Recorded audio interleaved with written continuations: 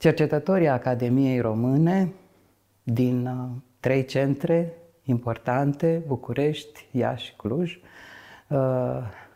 fac un dar limbii române și vorbitorilor de limbă română din toată lumea. Am căutat în statistici și am aflat că în prezent sunt 29 de milioane de vorbitori de limba română. Lor le dăruim Dicționarul Academiei, accesibil online. Dicționarul Academiei a fost elaborat de 334 de specialiști vreme de 100 de ani. Pentru dicționar, după o primă încercare finalizată a lui August Reboniu Laurian și Ioan C. Maxim, se fac remarcate strădanile lui Bogdan Petricei cu HD și Alexandru Filipidă. Însă formula tehnică a dicționarului, așa cum îl vedem azi, este rezultatul concepției lui Sextil Pușcariu. Sub conducerea lui Pușcariu a fost realizată o primă parte a dicționarului până la cuvântul loșniță, restul materialului fiind elaborat în cele 3 institute de lingvistică ale Academiei Române, începând din 1958. De ce durează atât de mult? Sunt 132.000 de articole lexicografice, de intrări. Sunt 18.000 de pagini. Bucuria noastră este că de anul trecut acest dicționar este la îndemâna tuturor, fiindcă varianta tipărită se găsește greu, mai ales în unele biblioteci și, de fapt, în foarte puține biblioteci personale. E un instrument de lucru, o resursă, un obiect de cercetare în sine, acest dicționar. Se adresează în primul rând specialiștilor, dar și publicului larg. E foarte interesant de văzut cum a evoluat dicționarul. Dacă primul tom, literele AB, a fost publicat în 1913, ultimele volume au fost tipărite în 2010.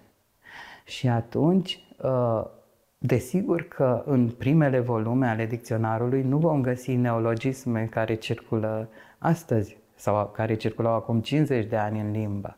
Ediția anastatică cuprinde practic atât dicționarul seria veche, începută și coordonată de Sextil Pușcariu din 1906 până în 1949 și continuată în ediție modernă din 1965 până practic în 2010.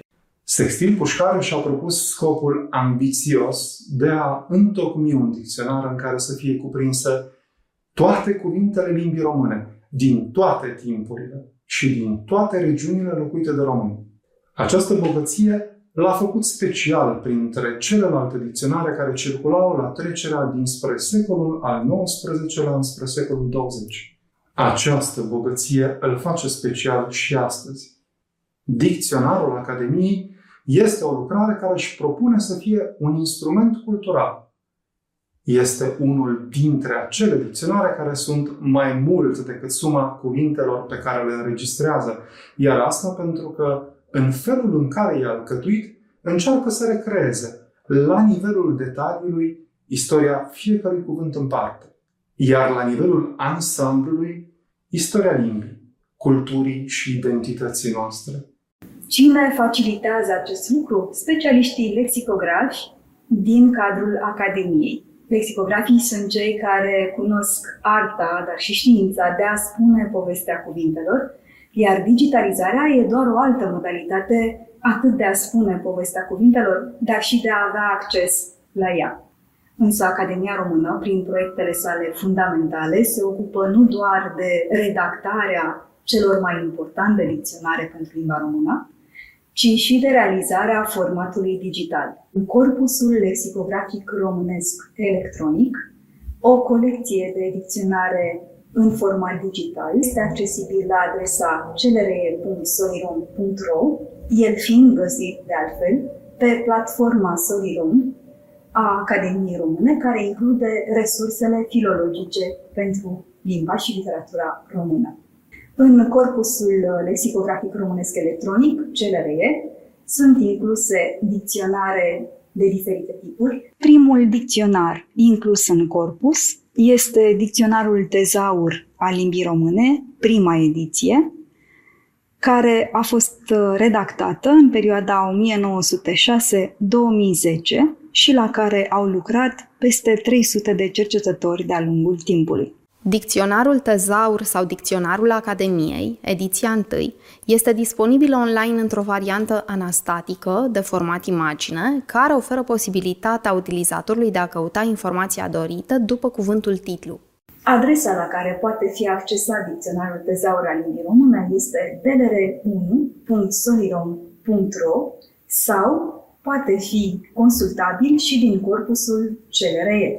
Căutările pe care le puteți face sunt după prima literă și atunci programul generează toate cuvintele care încep cu o anumită literă.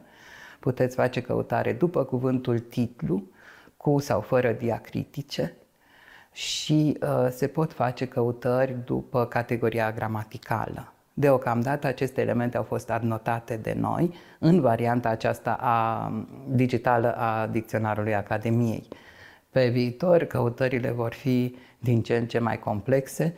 Lucrul la dicționar, la ediția a doua, revăzută, adăugită și actualizată, se datorează, așa cum am spus, colaborării dintre cele 3 colective de lexicografi, din cele 3 mari institute academice.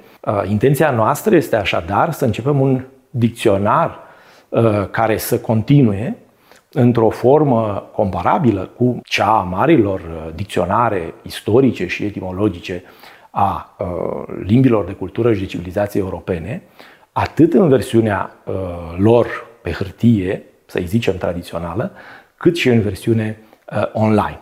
Nu trebuie să uităm că Dicționarul Academiei este un dicționar care privește limba în diacronie, adică fiecare cuvânt este o monografie și în articol se redă istoria acelui cuvânt cu sensurile sale, cu modul de folosire, uzul său în limbă și pornim de la etimologie și de la primele atestări.